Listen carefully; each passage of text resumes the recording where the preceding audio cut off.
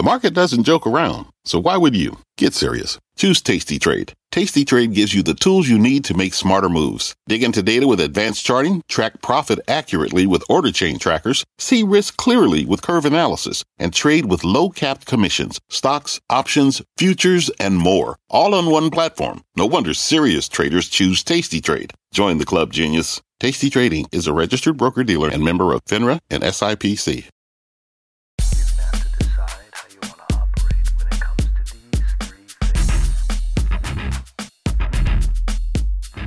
I loved in college. I loved economics and microeconomics and figuring out how stuff works. Few companies have gone through the kind of image transformation GoDaddy has over the past decade. Back in 2005, GoDaddy launched its first commercial that used women in revealing outfits and sexually suggestive themes to sell web services. Wagner became GoDaddy's CEO at the beginning of this year, and those commercials are long gone.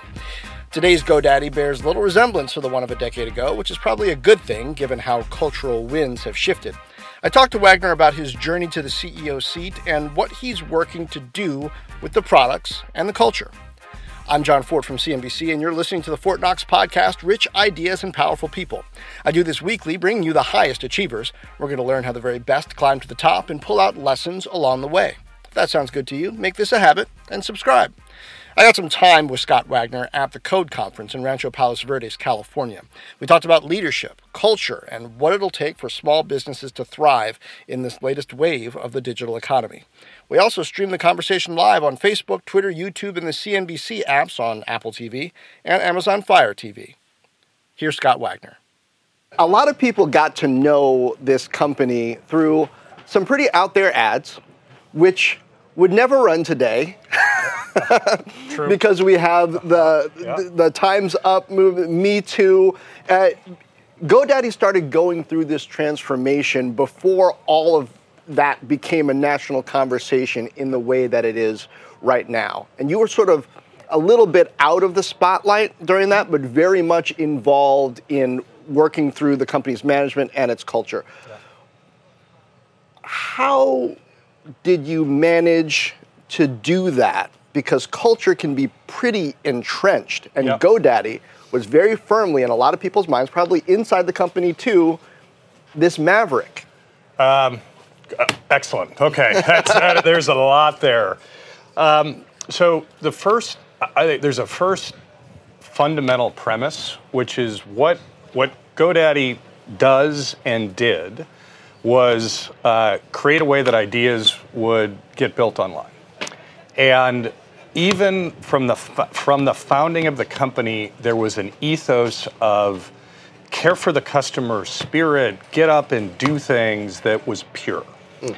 And you talk about culture and you talk about how companies evolve, and at the end of the day, you can't spin your way to anything, right? Like you just wake up every day, you build great things, and you are what you are. And if you have a great experience, then there's something to build from. And even the history of how TV ads were first built, has a fascinating backstory where founder of the company never took a dime of outside money. Had built a software company that he sold to Intuit in the 90s. And I'm going to get the exact number wrong, but he sank close to $30 million of his own money into the company, was down to like the last couple $1 million, right? Like you talk about risk and entrepreneurialism, like it's stuff that, you could live 100 lifetimes you wouldn't do. Mm. And had this great business that nobody heard of and was down to kind of the last shot and said, all right, well, I got to get attention. And, then attention happened. Now, flash forward 10 years, and all of a sudden, if the need of the company isn't attention, it's intimacy and engagement, and actually having everybody appreciate what a great customer experience GoDaddy is and was, well, that started the next wave of evolution that, many of the leadership team who joined the company in around 2012 and 13 kind of embarked on that journey. Yeah. Anyway, so I'll stop there. Let's talk a little bit about what GoDaddy is, because it's come a long way from just, hey, get your domain from GoDaddy and maybe eventually build a website. You guys have a strategy that is really interesting for advancing the interest of small business in this mobile, social, increasingly digital marketplace. What are you doing? Well, if you think about the first 20 years of getting an idea online, it was three things. It was a domain name, you had a website, and then that website was found by Google. Right, like literally, that's how the entire internet was built, which was a domain name, DNS queries were pulled from a website, content was up, and you were found by Google. Now today, if you're not just a small business, but you're an organization, you're a competitive soccer club, you're a church, like how you show up online is the most important thing that you do to get your idea into the world and honestly to connect with your members, customers, users. And so what we're doing is creating, through our GoCentral platform in particular, a way that content not only gets pushed and created in an easy way onto a website, but also connected to different social media platforms. And those are proliferating, as are applications like appointments, payments, invoicing, that are all interconnected to your website. People have an expectation that you can do a lot more online, and we're providing the software and the tools to be able to make it happen. All backed with a world-class customer care team that if you need any amount of help at any point in time, not only with our stuff, but with the complicated world of technology products, we're going to help you get there. You're in your first year as CEO, but it's not your first time really with the title of CEO. For those of us who kind of watch some of the stagecraft of corporate leadership, this is particularly fascinating because you were interim CEO in 2012, 2013, Correct. I believe it was, before Blake Irving came in and was CEO. A lot of people, when they're in that position of being interim CEO, they want the top job, they don't get it, they leave. You did not leave. Did you come close to leaving? What was it about the company, about what you saw coming that made you stick around and put you in this position? So back to that time of what GoDaddy was and could be in 2012, I could see it, right? Like that this could be a global company, that what we did was really special. And if we built out our product portfolio and our experience, like what a cool thing to take a company that already had a fascinating foundation that in some ways was underappreciated, and with all the opportunity around it, what could it be? I also fell in love with the people at the company, right? Just the customers who we served and the company. And having Blake, and when Blake joined, it was helpful to me I got to help bring Blake in. Like we needed to build out product and engineering depth, not on a onesie-twosie basis, but hiring hundreds of people. And Blake is a world-class tech exec who, well-regarded and built a fantastic team. It was great to be able to stick around. And, it's one of those things, I think it's a blessing to be in a position in life where, when you find something that you really enjoy doing and people you're doing it with, what else would you want to go do? So I'm so pleased. I'm so pleased that had the opportunity to honestly stay with the company. There's a lot of heat around small business online right now. Amazon is chasing that group with its third-party marketplace. Of course, Etsy and eBay have always been doing that. Adobe just bought Magento, and that's getting pretty close to your space. So now Adobe isn't just helping people create the websites and track who's going there, but also now create these e-commerce marketplaces as well. Is that a threat to you? How do you position yourself with all of these huge and medium-sized players? Totally the right question. Which what we do is we're helping ideas get online and increasingly connected. And the nice thing about GoDaddy is we're typically early in an idea's life cycle, right at the start or in its early formation. And I think I want to start a company. Let me get a domain name. And we're serving an audience that honestly typically has less than 10 or even less than 50 either employees, right? It's truly the small audience that really is like prosumer. And if you think about all the different, whether it's Amazon or Adobe and all these other companies, they're either, pick one, but Adobe is grounded in the enterprise. And even as they try to move and evolve in different ways, it's very different to go from serving enterprise to what's effectively a prosumer interaction. And at the end of the day, if we provide a great experience, like a fantastic customer experience, which are our product applications that are easy to use, super elegant, and we're able to wrap our care team around it and provide some human interaction when people struggle to interact with Apple and Microsoft and Google and all these different companies that provide tech but actually don't really help, then I think we're standing on two strong legs, and we'll create, real differentiation relative to all those other larger companies. Back to you. Yeah. When did you decide you wanted to be a CEO? That's a good question. You know what? I never woke up 2012, even coming into the company, saying, I want to be a CEO. It just is never. So the idea of I want to be a CEO in that way, never thought about it. I'm a team sport guy from growing up, and I love being a part of teams that go build something and win together. And in some ways you play, a bunch of positions that are needed to play at the time. And that's a little bit of my journey over the last 6 years at the company. And I think where we're going now is building truly a global scaled company that modestly maybe is something that I'm bringing to the table. And with our evolution and now continuing it on at the company, it's an honor to, have the title and the responsibility accorded to it. But it's, not something that I woke up or said, oh my God, my life's fulfillment is to be the CEO. Okay. But it's a great responsibility, and one, that I'm both enjoying and, hold dear. So what is it that you have been driving for that got you here?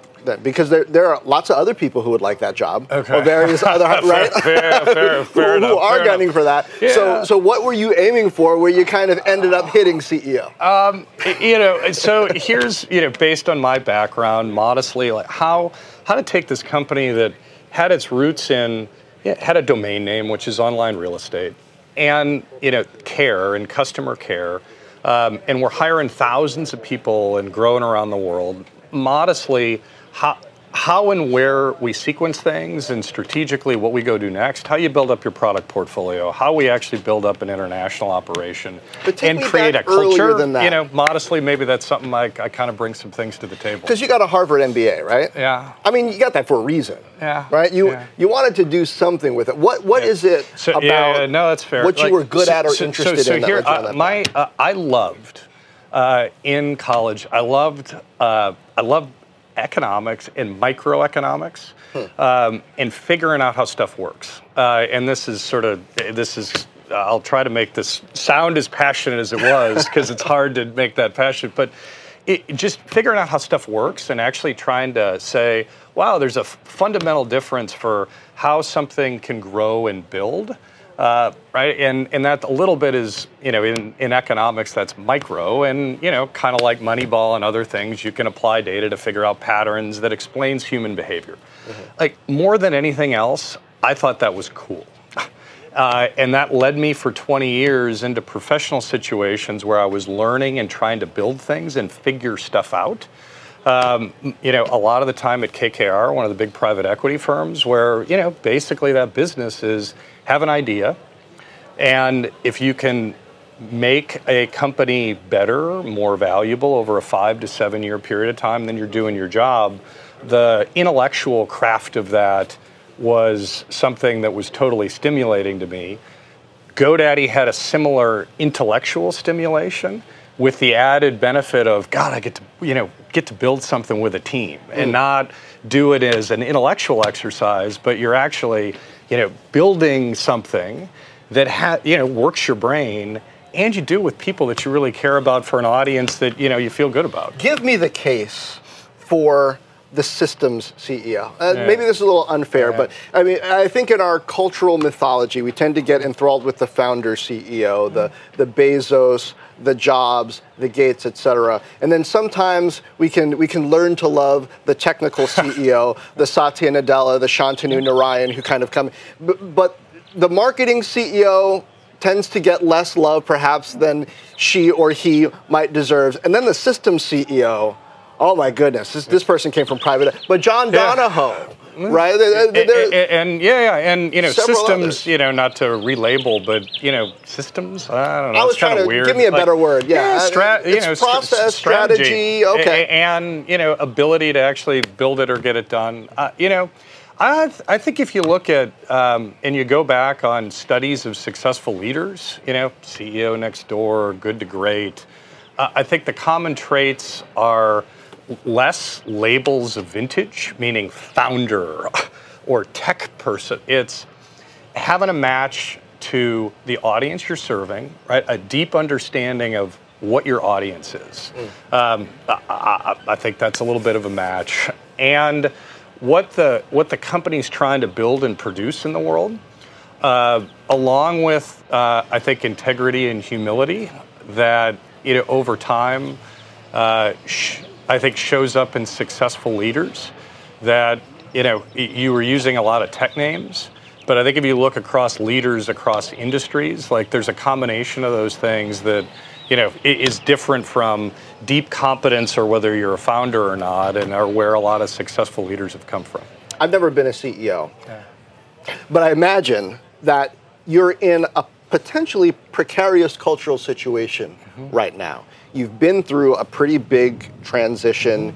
You've gone public relatively recently, and there's a question of what this company is really going to put down roots and become. Yeah. How have you put in place either processes or traditions or hiring practices that you think are going to influence GoDaddy's culture for the long term? That's a great question. And I will say my own motivation over the next couple of years is to build a company that people around the world, when they think about something, they got an idea that they want to get online, they think about GoDaddy.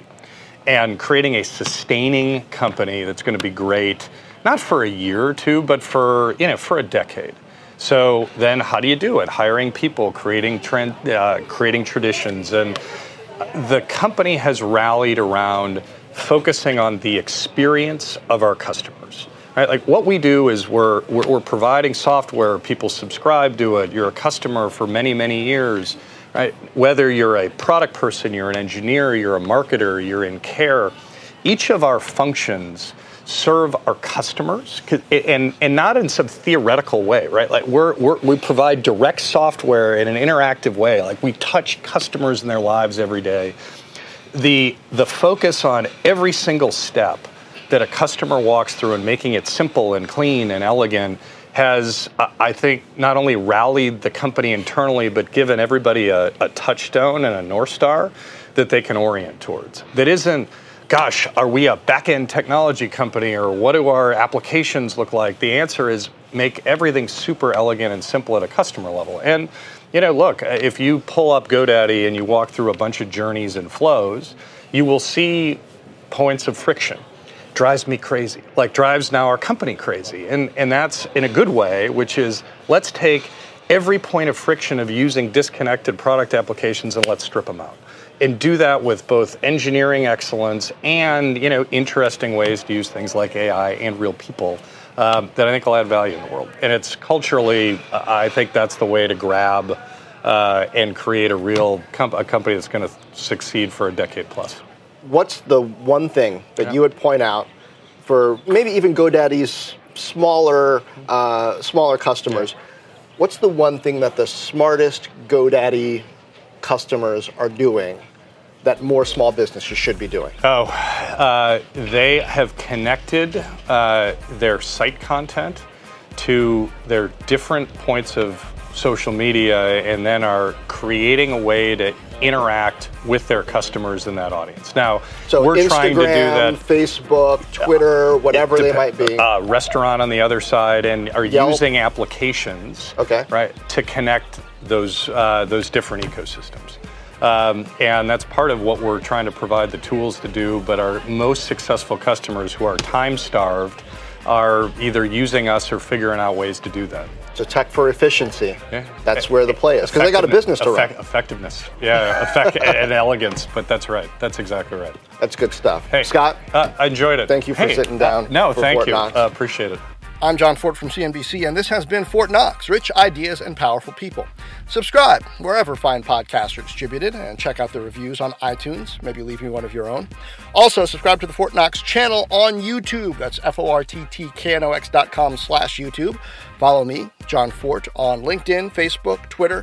You'll see video from some of these interviews, and you can say hi to me live, usually Wednesdays at 2 p.m. Eastern. There I tackle some of the most interesting business and economic issues with a little help from my friends at CNBC and from you. Just go to YouTube and search for Fort Knox, or go to LinkedIn, Facebook, or Twitter and search for John Fort, and you know what to do from there. Meanwhile, share this, tell a friend, drop me a note on any of those platforms, and as always, thank you for lending an ear.